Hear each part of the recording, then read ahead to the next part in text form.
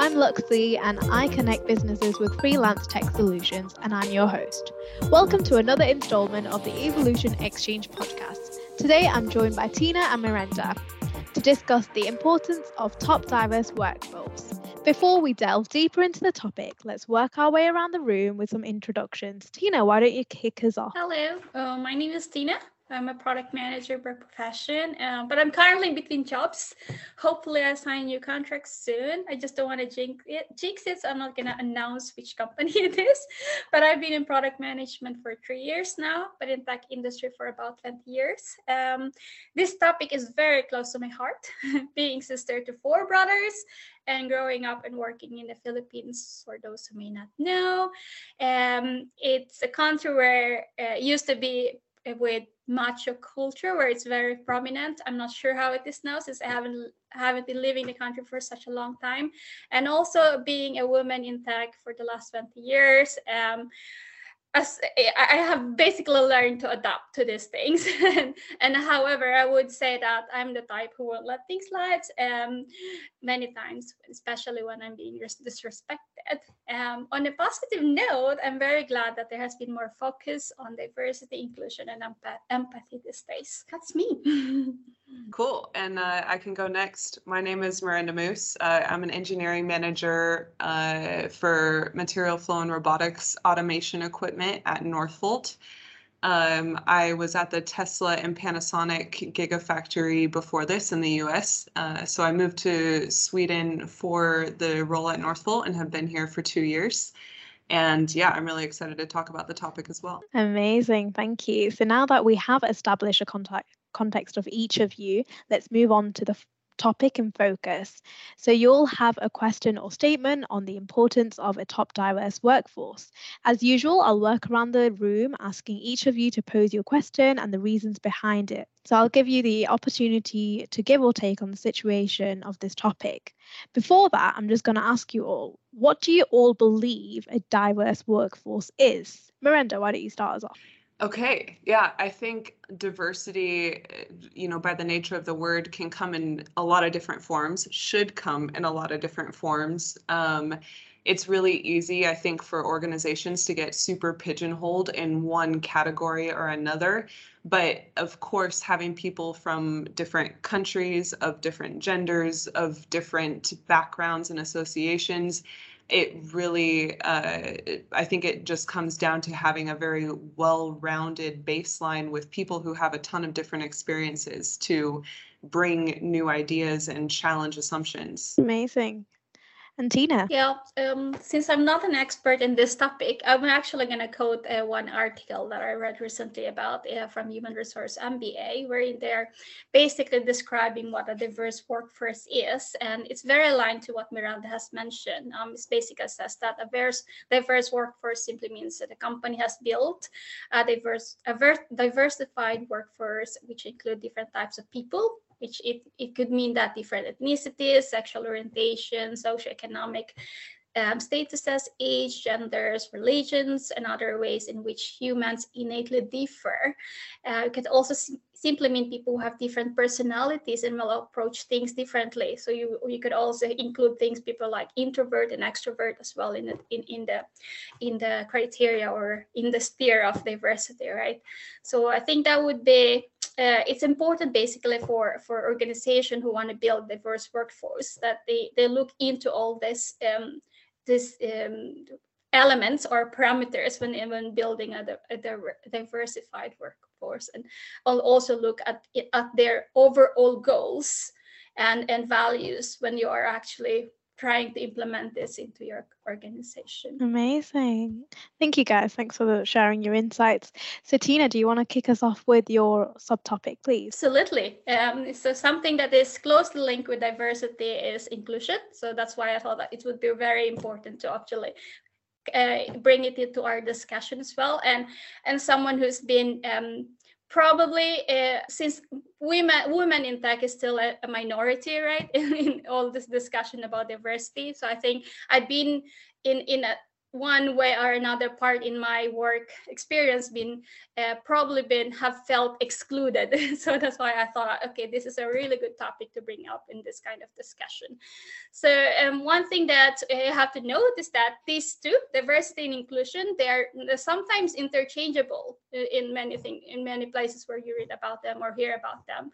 But what's important to note is that they are not interchangeable, right? They're two different terms. With diversity is meaning that it's the representation of people to make up an entity, while inclusion is about how well we use those people how the diversity in the organization and how to use them and involve them in forming your organization or having a valued environment, if you could say it like that. So which leads me to the question, how important is inclusiveness in diverse workforce? As I mentioned a while ago, many of us could probably recall it a sense of exclusion. I felt it for sure in my work life, or even in person as well, being with friends or random people I met. I have felt those sense of being excluded as well. So that's why I thought, yeah, it's really good to have it as a thing that you should highlight in the society or in the company, of course. But inclusion is the reverse of that, right? So inclusion, reverse of being excluded is being included. So this is basically making people feel welcome, ensuring that it is safe for them to express who they choose to be, demonstrate how they are appreciated in the company, and also that people listen to their input and working collaboratively with each other, and also showing that we care for them. And the other reasons for that is because that there are evidences that proves that organizations that are focusing on building more inclusive culture attract and retain a wider diversity of talent. Because we are diverse, we are also gonna be acting differently. We're probably gonna be treated differently as well. So that's why it's also important for the organization to look at it on a more holistic view and see how can we make each and every talent in the organization be included. So that's my take on it. So what do you think about it, Miranda? I think it's a really good question and point, because I think diversity and inclusion as a phrase or as a pairing is super buzzy right now. And it's, popular to say we're looking to have a diverse and inclusive workforce, but there's a lot more metrics or focus on the hiring diversity part of it. And then, once you hire diverse talent, creating the psychological safety for those people to be themselves and to actually add the value that having the diverse workforce brings to the table. That's the extra step that I think often gets forgotten or not addressed or kind of swept under the rug.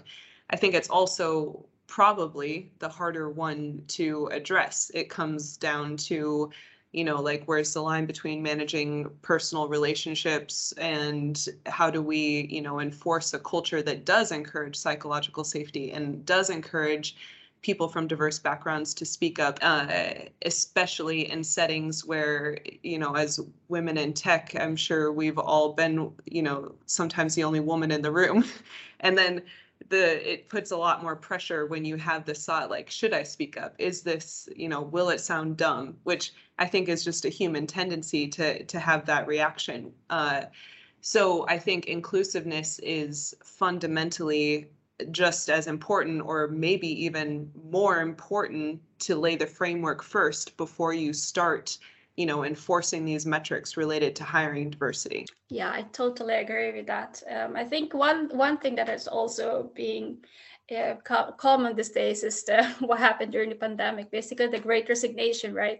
And I think part of it is also wherein people felt they are disrespected at work, and I think that's also an effect of exclusion in the organization. If people are probably more included and listened off, they may not have felt disrespected at work. Yeah, that's true. It's a whole separate target, or I feel like a lot of companies love metrics. It's a whole separate metric to how you're retaining diverse applicants and hires, and how you're especially, yeah, like you mentioned in the pandemic, as the world evolves, how we provide an inclusive environment has to evolve with it. And I think we're behind the curve in that way. Amazing. And Miranda, your subtopic. Yeah, so one of the things that pops into my mind on this topic or in these conversations is I wanted to understand or hear some insights on how, either you have successfully or ideas about what methods you can use as a leader to attract diverse talent and get diverse applicants after you've laid the foundation for an inclusive environment. Do you have any thoughts on that, Tina? Yeah, since I'm not really involved in the hiring in the companies that I've been so far. So to be honest, I haven't have direct experience in it, but from the experience I had so far, I haven't been in a company wherein they have actually excelled in the subject at all. But I think one thing that will be able to help to have a diverse team in an organization is if the leaders are actually influencing it, or because from my point of view, they are the one who has the influence basically to make this into effect in an organization, since normally people look up to them, right? And that's why it's very important for the leaders to promote and evangelizing on this subject. And also, when I meant leaders, I also want to include the people with line management, because sometimes they're also lost into that equation, and that they're sometimes the one who's also causing the problem, and because they don't also understand what's the value of this subject for them. Yeah, that's a super good point. I think sometimes it's hard to create buy-in across all levels of the organization, and yeah, it's a super interesting and nuanced conversation. Amazing. And so we've also had a question from a LinkedIn guest who's a listener. How a diverse team affects product development. What would you say, Tina? It's going back into the benefits that we have for having a diverse workforce. I think when you do have different or diverse talent in product development, it for sure give you different perspectives when you brainstorm ideas, when you come up with ideas, when you discuss problems, which is normally how it is in product development. You always start with a problem, and you want to be able to really discuss the problems before coming with solutions, right? So that's why in product development, especially for me, like as a product manager, I normally lead discussions, especially when there are new features we want to build, or we want to deliver to our customers.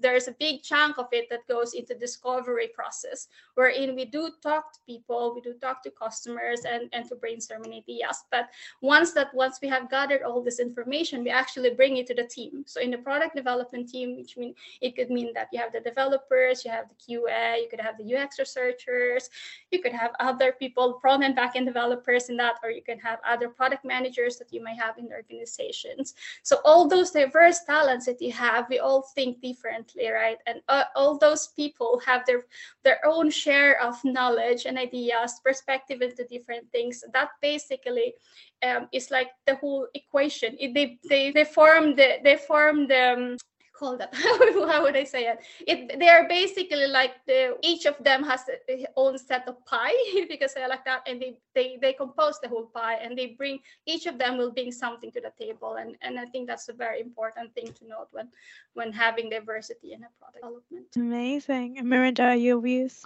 Yeah, I think what Tina hit on is spot on with the brainstorming part of the product development. And then if I also put this into the context of my world, there's also so much benefit in having people from different backgrounds and experiences who can contribute to my version of the execution phase, which is we work predominantly with equipment and such.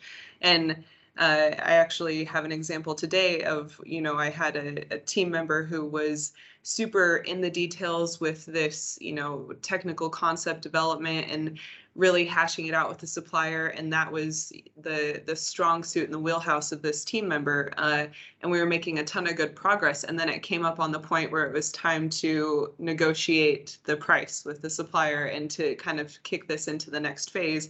And having such a well-rounded team in this case really paid off, because somebody was able to step in and have their back and kind of support in a way that provided, their skill set or something that they're very comfortable in, but also it gives like a more dynamic and how do I say, I guess like a dynamic experience for our supplier too, who, has built a very, very good technical relationship with one person. And then because we have the ability to spread out the accountability and the responsibility, they can have a different kind of relationship with my negotiator or the person who closes the deal at the end of the day. And that's, I think, super beneficial and maybe a bit underrated or not talked about or quantified as much. But it's, just as important to close the project as it is to brainstorm it and start it. Amazing. So Miranda, how would you say, like, if you're going to say diverse affecting tech teams, what would you say is the main important key thing? I think the different experience, I think most, the first thing that comes to my mind is the difference in backgrounds, like people who have both operated the machines, maybe they come from like an operator background and have moved up into machine design that way, but then also the people who are more experienced in the simulation and the modeling and how you conceptualize an idea. That kind of diversity, which tends to come from, different engineering degrees or different degrees in general, or maybe different areas or countries, these kinds of people merging together to pull off an equipment project is super, super crucial to our execution. Amazing. Perfect. And Tina, what would you say with tech teams? I think I could just add on as well, because Miranda has really, really good points around her answers as well. But one thing, something that I could also add on is like how the experiences of each individuals affects what happens to the team in this case. I think the different backgrounds that we have, like for example, for me, before I moved to Sweden, I actually came from Philippines, so I do have a background around working there, and basically the experience I gained there from working in that kind of culture, and then when I moved to Singapore, similarly the experience I gained there, that on how you work together with people from another culture by then, because this time it's not just with Filipinos, it's also with people who actually live in Singapore and people that the Singaporeans work with. Say it could be the Europe, Asia Pacific, for example. So this experience that I could bring into the team when I moved to Europe, I think that's something that has that could give some edge to that team as well when I started working with them, and multiply that with all the different diversity that you could have in the team, right? So in just one piece of the equation, there would be one more people here that maybe another product manager who could come from different experience, doesn't have to be from different culture, but it's just have a different experience. It could be just a different orientation, so that the point of view that they have growing up in Sweden could be a part of the equation that will help the team as well. Amazing. And Miranda, your second subtopic, please. Yeah.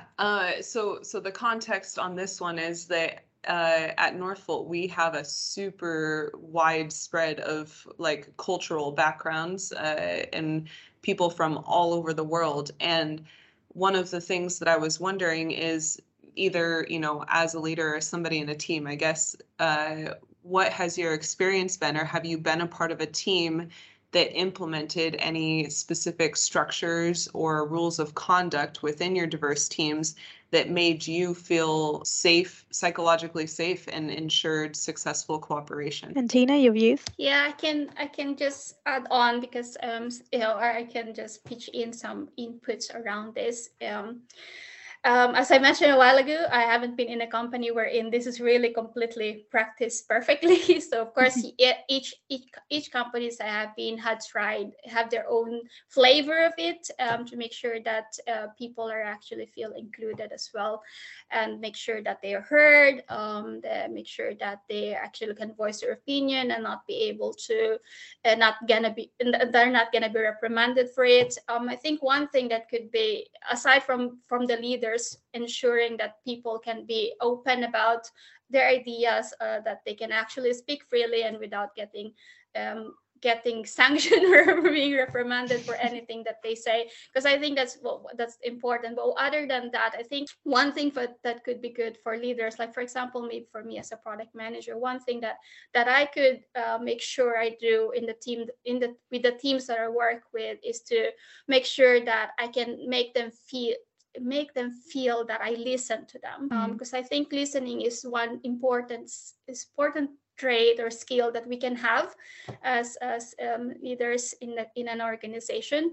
So then, if we know that we share that feeling to our colleagues, that they can talk to us and that we will actually listen to them, not just for the sake of listening, but you actually listen to them, then it probably will make them feel that these people or the company actually would listen to us, and that we can share our opinions, and we will gonna be heard for it, and that they will listen to our inputs. Amazing. And Miranda, what sort of techniques would you say that you would use for, inclusiveness? Yeah, this is something I've been reading on a lot lately, trying to find some more techniques. But actually, I recently read The Culture Map by Erin Meyer, and she has some pretty interesting practical suggestions when it comes to working, at least, or her book is specifically about cultural diversity and inclusion, or, successful business deals in a culturally diverse context.